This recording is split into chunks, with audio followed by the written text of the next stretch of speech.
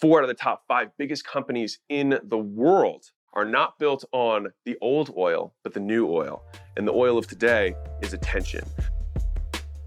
Welcome to The Game, where we talk about how to sell more stuff to more people in more ways and build businesses worth owning.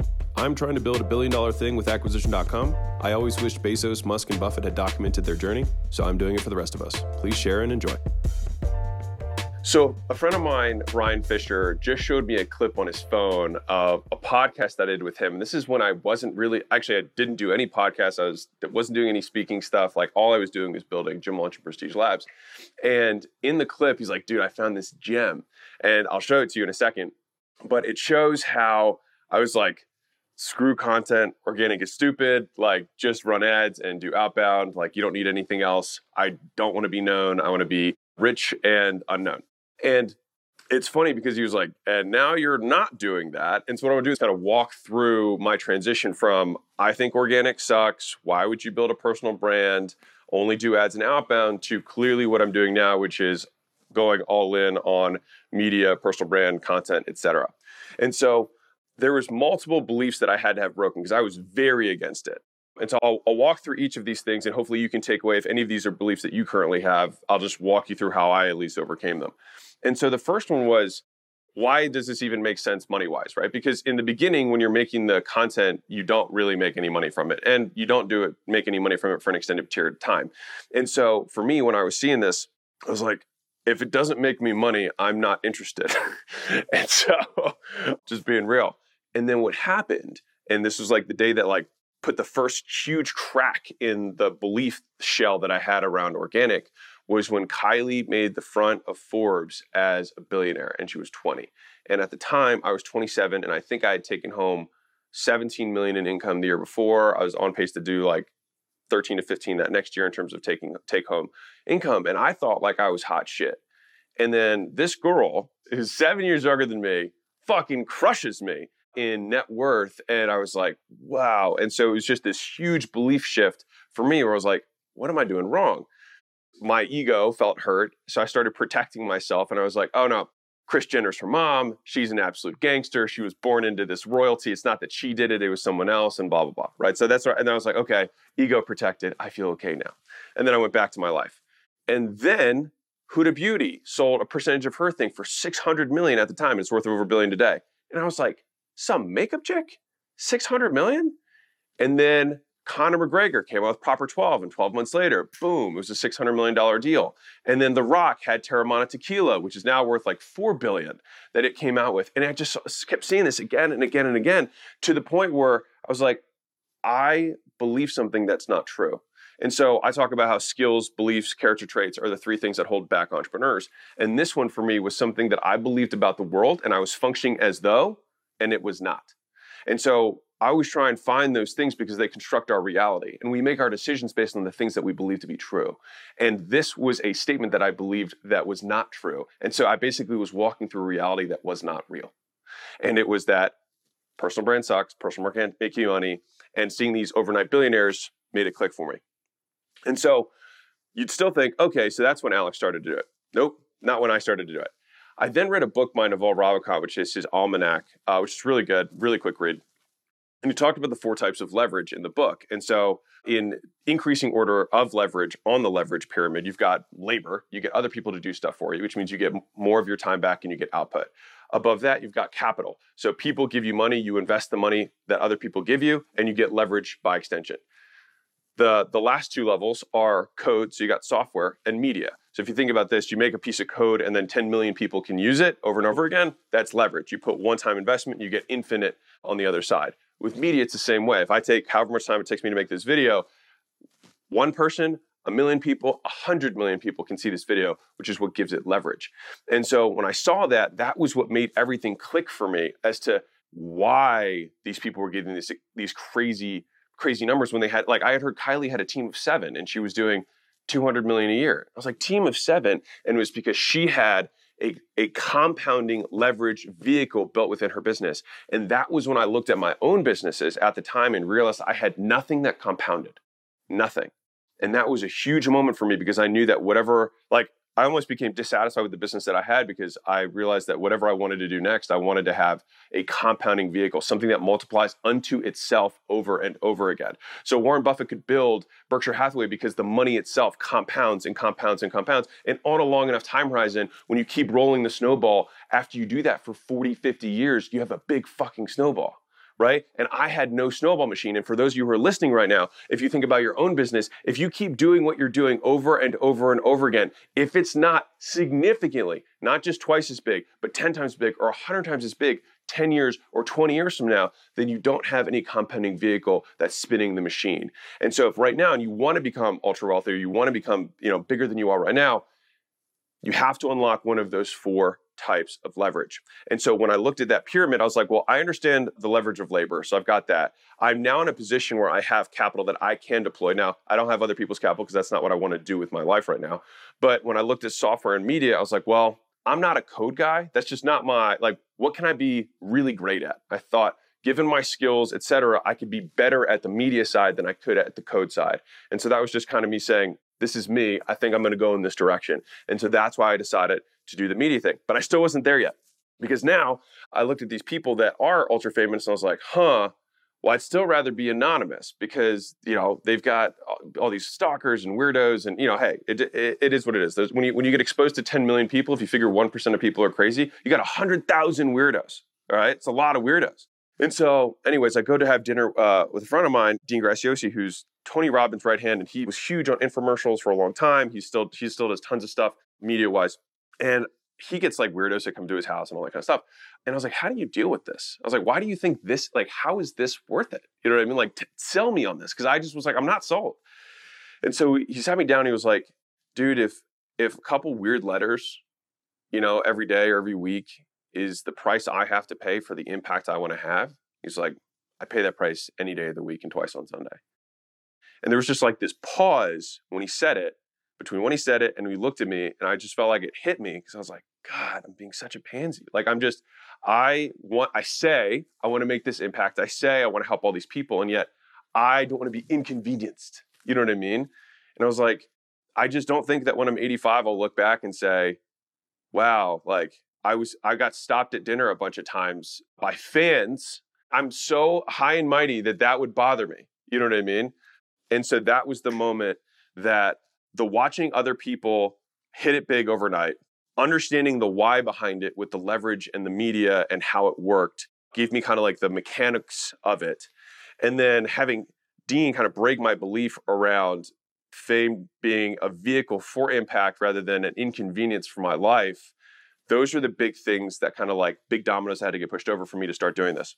And so one of the interesting things about this is that right now, the entire economy has shifted. So if you look at from like a century perspective, the last century was a century about power. And when I say power, I mean like energy, right? So like the biggest 4 out of 5 companies 20 years ago were all energy companies. They were all power, oil, et cetera. And then if you shift today, 4 out of the 5 biggest companies are what? They're media companies. And it's not even media that's the output. The thing that is being pumped and drilled every day is the attention of the masses. And so if you think about what makes money, it's the things that are scarce, right? Scarce resources are the things that are the most valuable. And so oil was the scarce resource. And now attention is the scarce resource. And so that's why attention is the new oil. And so if you want to have a machine, you should be pumping and drilling for the most valuable resource that's out there. And so now maybe you'll make the next Facebook, the next TikTok, the next whatever. Those are the platforms for pumping. But then you have all these little mini drilling companies, if you can think about it like that you used to have, you've got like oil is the big thing. And then you've got Exxon, Mobil, whatever. But now you've got Gary, Tom, Ed Milet, Andy Frisell, like all these other guys who are pumping, Lewis Howes, pumping oil, the attention of today, the oil of today, which is attention. So I thought that was really interesting. Now, one of the last things that I didn't like about the whole content media stuff, this is a little bit more mechanical, is I hated the idea. If you've followed any of my stuff, I hate doing something that I don't get credit for later. And what I mean by that is if I do a rep at the gym, I build that muscle and that muscle's permanent. It sticks. Okay, not forever. I'm 85, but for a long enough time that I'm okay with it. But when you go out and you make a decision about what you're going to have for lunch, to me, it's such a waste because I'm like, that decision is not going to stick with me. You know what I mean? And so I want to build something that I don't have to rebuild again later. And so the idea of making a short that is going to float today and then disappear into the ether tomorrow, right? Or make a post on Instagram that's going to be gone in a week, like no one's ever going to see it again. To me, taking the scarce resources of my time and then having it vanish is just, I couldn't make that work for me. And so it was a huge belief that I realized that the media, the content is not the output, it is the input. The output is the audience. And the audience is what compounds. The audience is what sticks. And so you're not wasting your time on something that's going to disappear in a while. You're gathering the scarce resource, and the audience is the thing that pumps attention over and over again. You're actually increasing your land mass for attention to drill from, if you think about media in this way, right?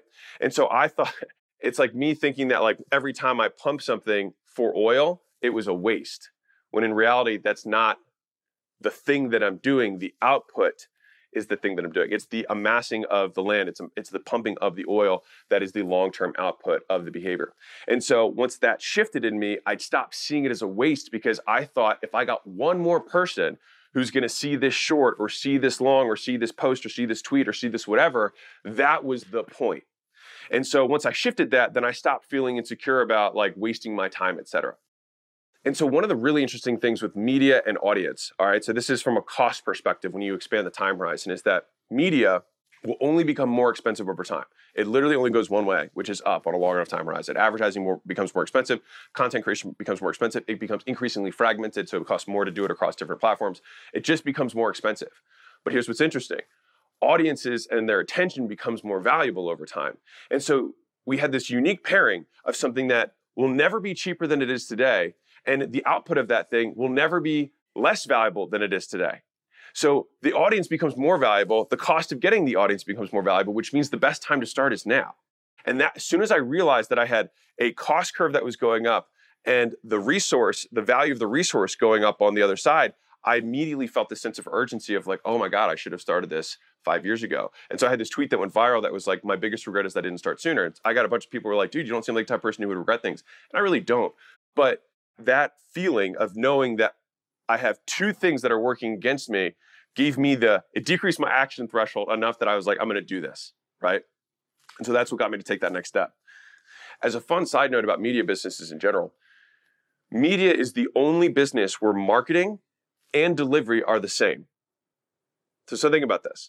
The way you market the brand, if you had, let's say, a show like Joe Rogan's marketing for Joe Rogan is his delivery for Joe Rogan, which is one of the ways that media creates even more leverage. Because if you think about it from an operational perspective, you can just have one team that does all day is focusing on marketing and expanding the audience, pumping and drilling the audience because it's getting you new people. And the more people you get from your marketing, the more eyeballs and earballs you sell on the back end through sponsors and endorsements. Now, we're not doing that, but I find it really, really interesting to think about that is that there's no other business where the thing that you market and the thing that you sell are literally the same. Kind of interesting. And so one of the things about audience growth that I started looking into was, you've probably heard give, ask, right? Or if you know, my kind of ism on that is like give, get, because people just start handing you things. But if you look at platforms that are trying to grow, right? They're trying to grow the audience. They're trying to find more oil to drill, right? More land to drill oil from, rather. The ones that are new have a different give to ask ratio. I don't know if you've noticed that. So when a new platform comes out, they don't have ads. They just have content. And so if you think about that in terms of like giving, all they're doing is giving. And then what happens is they have this radical expansion and they just gobble market share. And the moment they start introducing ads, right, the viral growth starts to decrease. And so it begs the question, why would you make your asks if you know you are multiplying unto yourself, you are compounding the longer you just give before making your ask, right? This is why having a long time horizon is interesting and important. So there's been a ton of research that's actually been done on this, and I looked into it. So the mature platforms, are not in expansion mode anymore. They're in mining, they're in reaping and selling the eyeballs and the earballs as much as they can.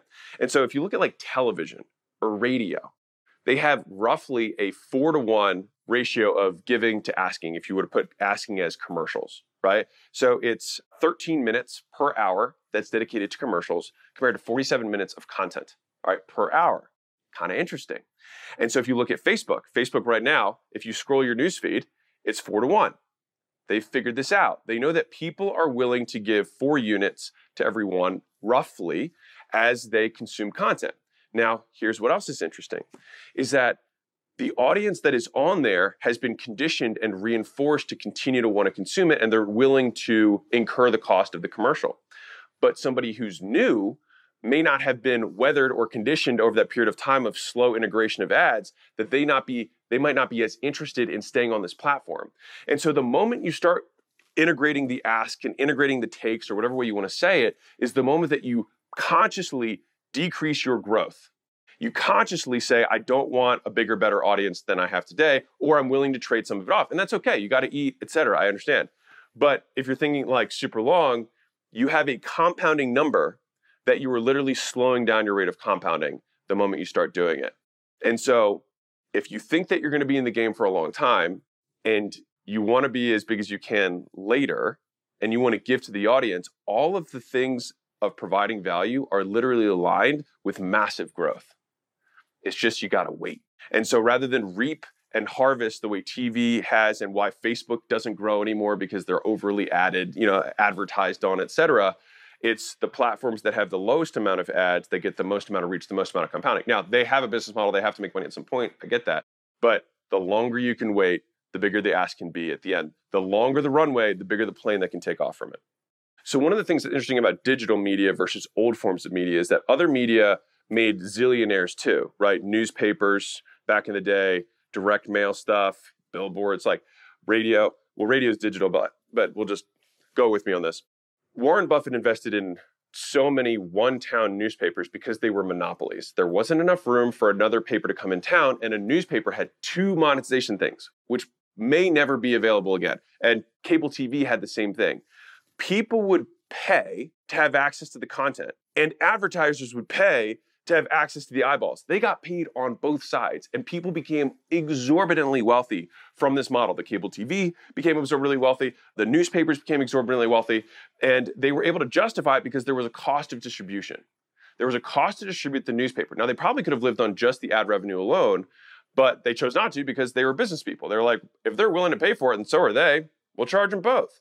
But the thing is that digital media eroded that first sale to the customer, which is when Facebook came in and said, it's free and it always will be, right?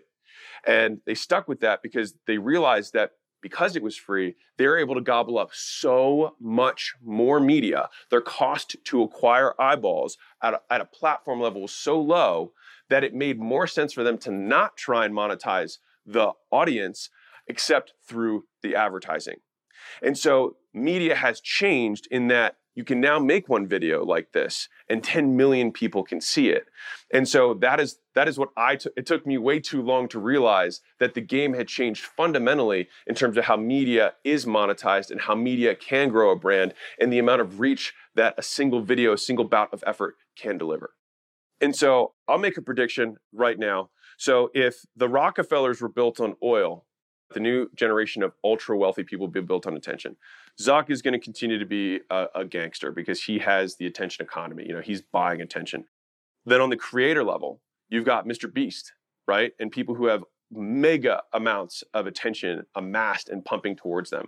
I think he opened up a restaurant in a local area and had 10,000 people show up at a local restaurant, right? Like, I don't think people still understand because we as humans can't fathom or comprehend the difference between 1 million and 10 million because we can barely even comprehend what 1,000 is. So it's hard to understand what 1 million versus 10 million versus 100 million is.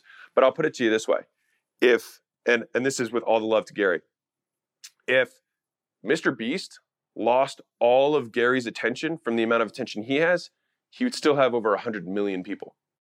It's kind of like Elon Musk losing all of Donald Trump's net worth and still being worth the exact same amount of money. Like, there are levels to this game. And so I don't think people realize that he's 24 and media compounds. He's number one, and has 60 years in front of him. And people are judging his business acumen today when his acumen was built on building media. Once you have tons of media, the monetization is the easier part. The question is just which way are you going to monetize it? Are you going to monetize it through endorsements? Are you going to monetize it through companies? Are you going to monetize it through moving markets, which when you're that big, you can do that? There's so many ways to monetize it at that point that I will make a prediction that he will be a centibillionaire. Not just a billionaire, but a centibillionaire, which I know is bold. And I just think that anybody who disagrees with that is always entitled to their opinion, but you haven't played it out. Like you haven't given 60 years. And he's conquered every new platform, right? He's the fastest one on TikTok, most followed person on TikTok, right? He just recently decided to get on there. Like just recently was like, all right, I'm gonna start doing this. And boom, he's almost got 50 million people on his TikTok, right? And so he's growing faster there than he did on YouTube. So think about that. And so it means like he gets the short game, he gets the long game. And so becoming a master of media is a huge way of creating leverage. Because if Kylie can just point, or Mr. Beast can just point, and then you have 100 million people who buy anything, you have $1 billion plus company. And so for that reason, my whole goal once I just started to create the content out there was that I looked at all the things that I just said. I knew that the people who build the biggest things don't ask and they grow the fastest. So that's why I was like, I have nothing to sell you, right?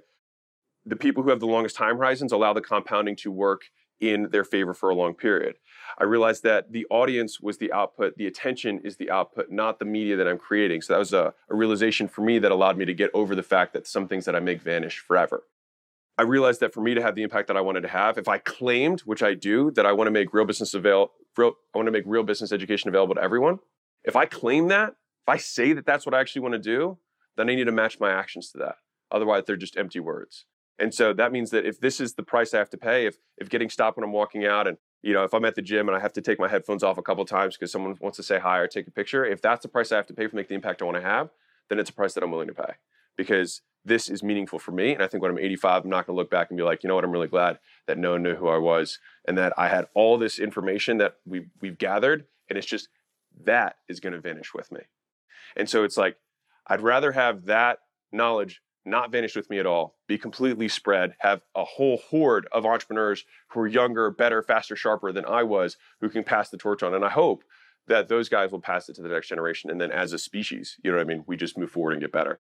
So that is why I decided to make the plunge and do the stuff that we're doing now, pump out the amount of content that we're making. And it was because I had an internal shift of realizing that if I wanted to make the impact I want to have, then I was willing to do it.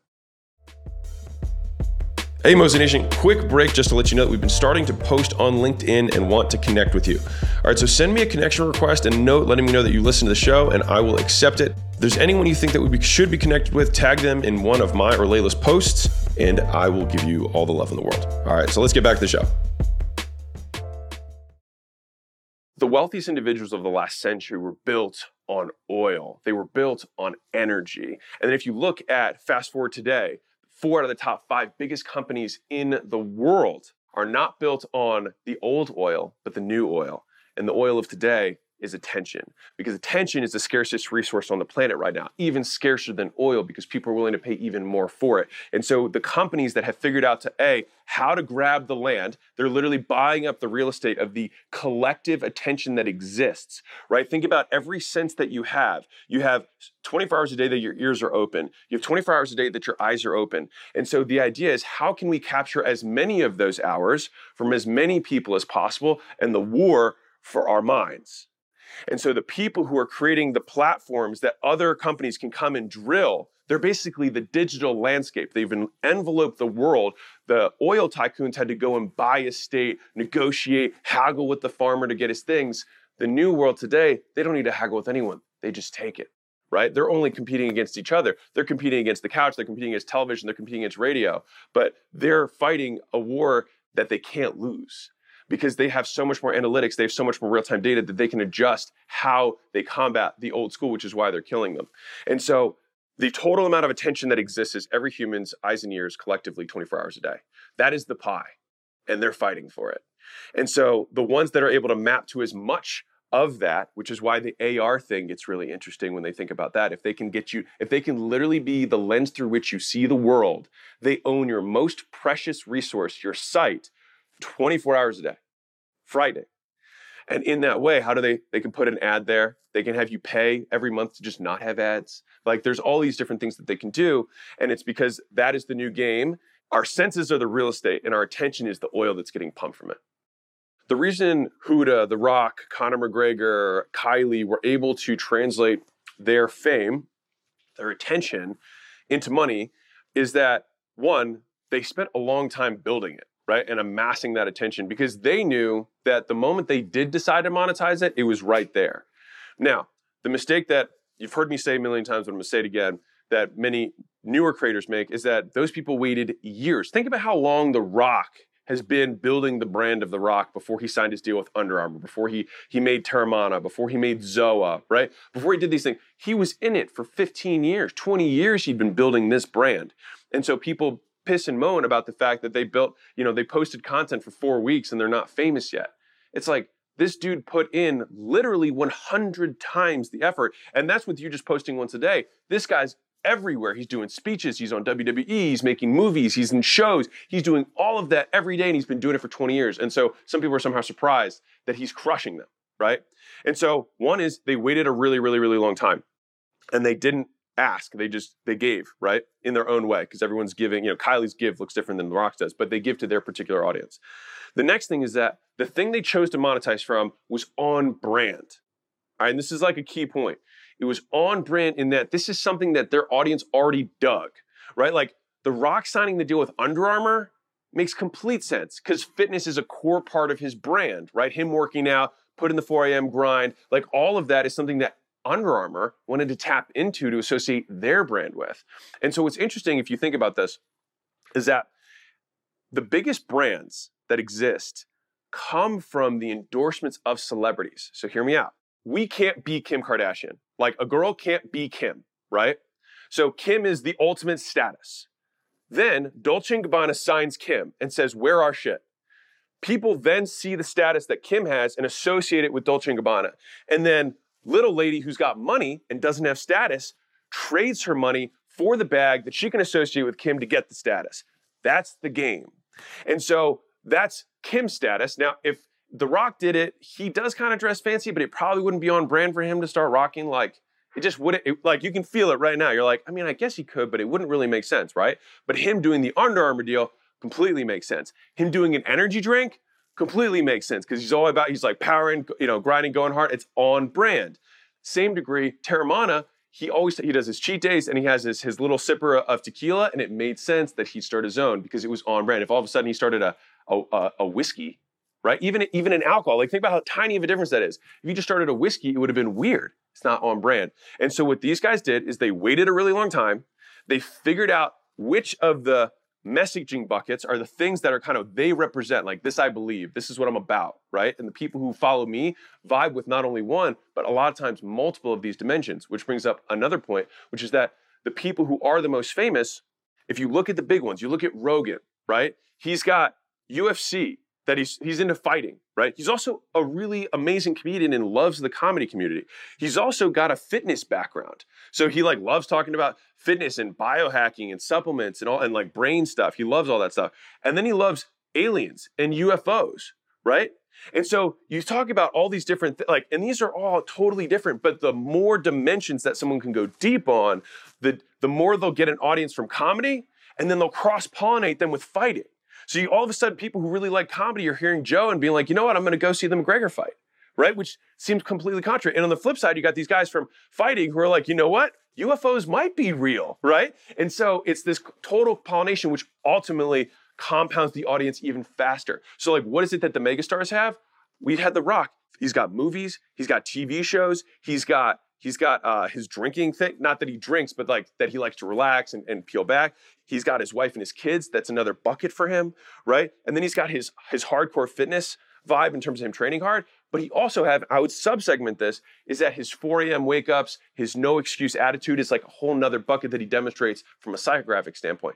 And so these people have multiple and he had his WWE, forgot about that, right? he has these multiple dimensions. And so these megastars go deep on many things, and in so doing capture bigger and bigger audiences that compound on themselves, and they wait because they stay loyal to their brand, and then they appeal to a segment of their audience, or they try to cut across the one that appeals to the most of them. And in that way, they'll monetize it the best and not detract from the brand. Because when you're monetizing, you're rarely building the brand unless the product is exceptional. Now, I don't know if most of their products are exceptional. I'll be real, I don't know. But the next level of this would be that they not only serve the most of their audience, but that the product they give is actually so good that the product does the expansion in and of itself rather than just their personal brand. And so there's only two ways for people to find out about the stuff you sell. You can tell them or other people can tell them. And there's only one of you. So think about which way is easier and has more leverage.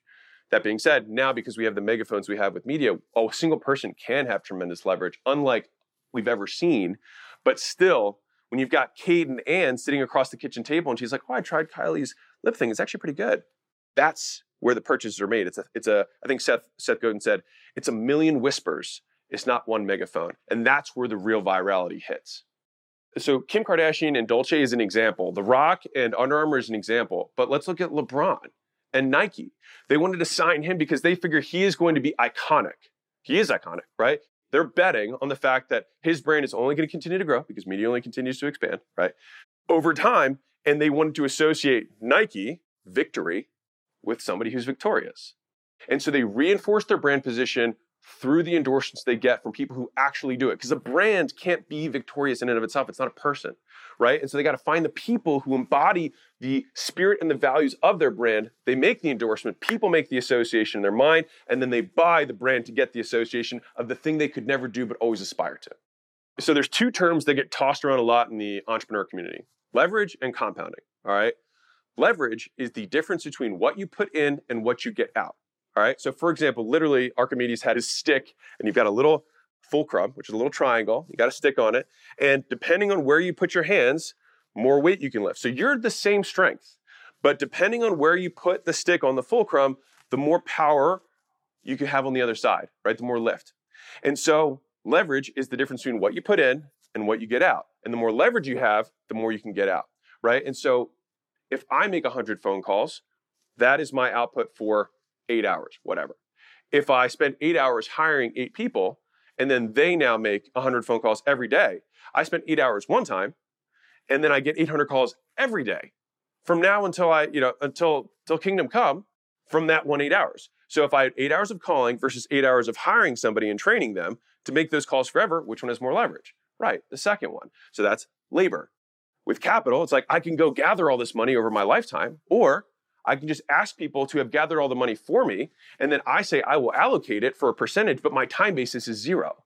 The only time basis I have there is literally just the getting of money from those people, not the income generation. It's just literally getting the money that they spent their time generating to give to me to then invest, and I get a percentage of that with no time spent, which is how Warren Buffett, Carl Icahn, some of these huge people, David Rubenstein, which is Carlyle's CEO and founder, all these people built their next level of wealth. So like ancient Egyptians, leverage through labor. Old school American tycoons, leverage through capital. And the new school is through code, software, and media eyeballs. So the compounding, the second part of that, is how does something feed on itself? And so the way that something compounds is that the baseline that it starts with never gets lost. It only grows onto itself. And so if you think about $1 getting 10%, right? More, it's $1.10 next year. Now, if I get 10% again, then I get 11 cents on my $1.10. So now it's 121. If I get 10 again, then I get 12.1 cents for the next year, which goes to 132 point whatever. And so the idea is that when you have a long enough time horizon, that little bit that went from 10 cents to 11 cents, 11 cents to 12 cents in 40 years goes from 1 billion to 1.1 billion. Right? You just add zeros to the machine. And so if you want something that's going to become huge, you need something that compounds, and ideally even multiple forms of leverage, right? That compound unto themselves. And so if you look at Facebook, for example, which is a simple one, they had leverage because Zuck wasn't actually doing the stuff inside of his company. He got capital because he got a whole bunch of other people to give him money rather than trying to make it in order to build the thing. He had code because he had software that they could build one time and then infinite number of users could build it. And then they had built on media, right? So it had all four, which is why it's one of the most valuable companies in the world. And so you look at Amazon, same thing, right? The media they have is of buyers and customers. People search for shit they want to buy. It's media, literally high intent media. You look at Google, same thing. They're searching for stuff they want to know. Amazon's searching for stuff you want to buy. Facebook's searching for people. They're all search engines in their own way, but of different commodities. I'll make a prediction. I do think that there will become more fragmented channels over time in terms of media.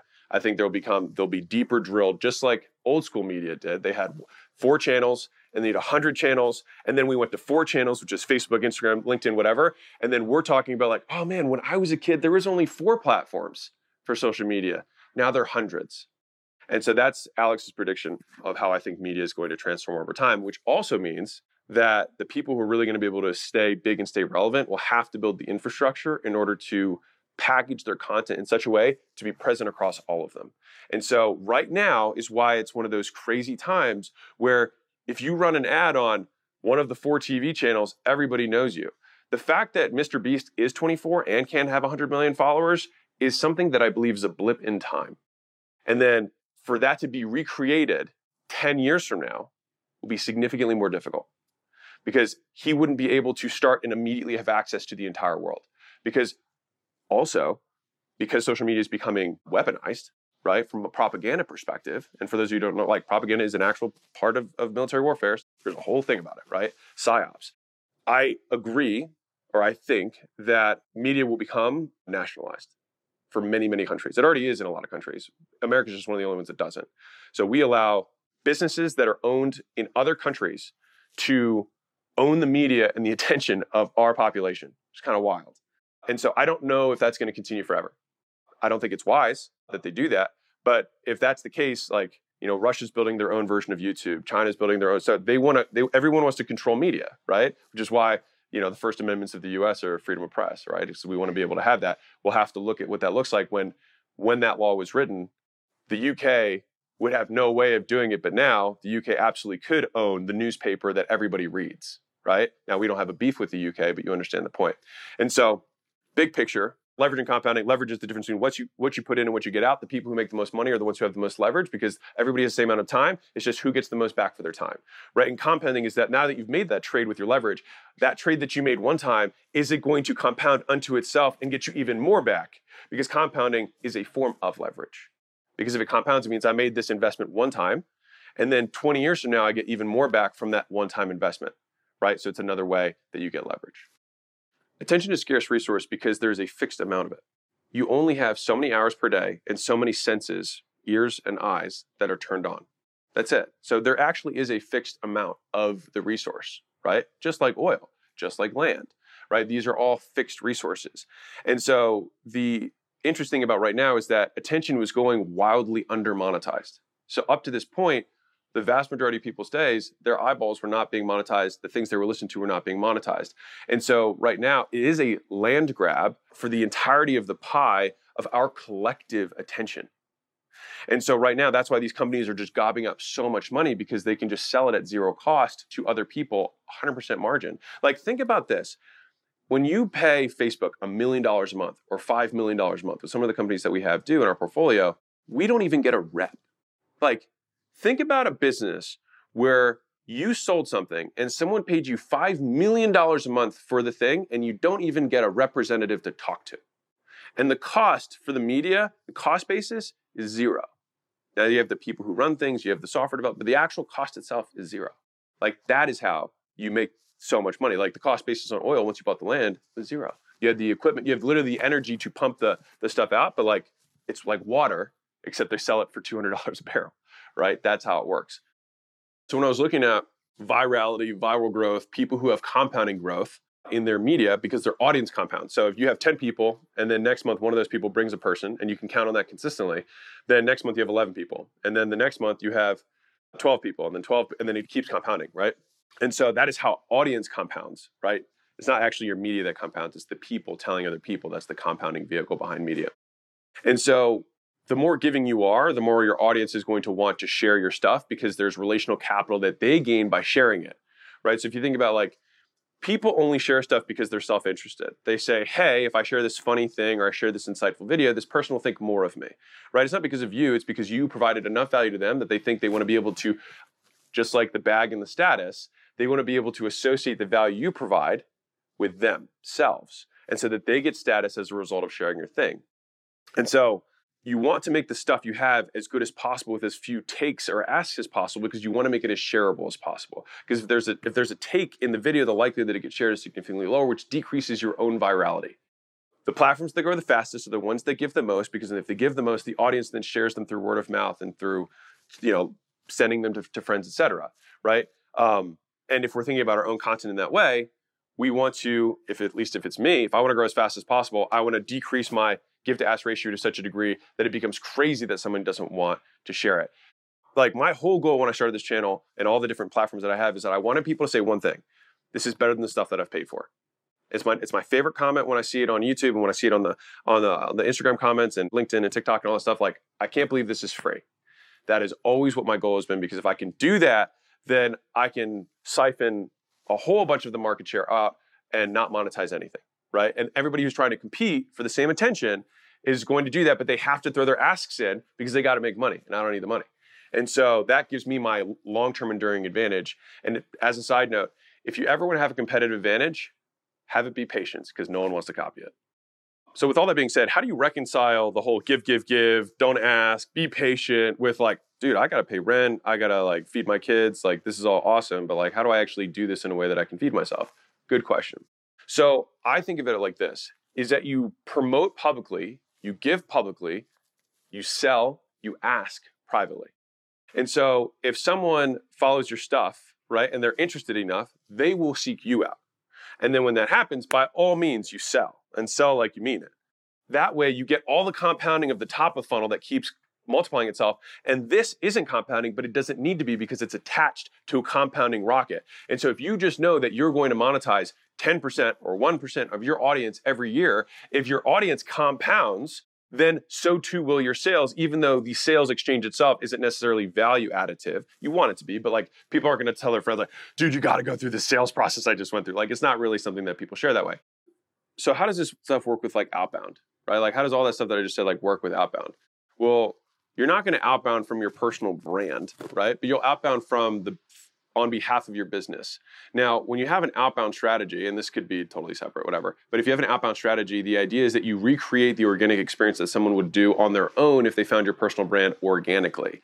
And so, Acquisition.com could reach out to companies and say, hey, you should partner with us, but I don't have context, right? And so the deal structure I'd have to give would be significantly worse, and I'd have to take them through a significantly longer process. And so if I wanted to get the same types of companies who had the same values as me, who had all these other things, I would have to take them through a tremendous amount of filters and indoctrination in order to recreate the same end customer from that process. Now, there's nothing wrong with that. It depends on the complexity of the thing you're selling. If you're selling Salesforce, the software, you absolutely can do reach outs, but the thing is that when you're building the personal brand, you're actually not selling the software, you're selling values, you're selling ideals. And so outbound works very well in a transactional environment.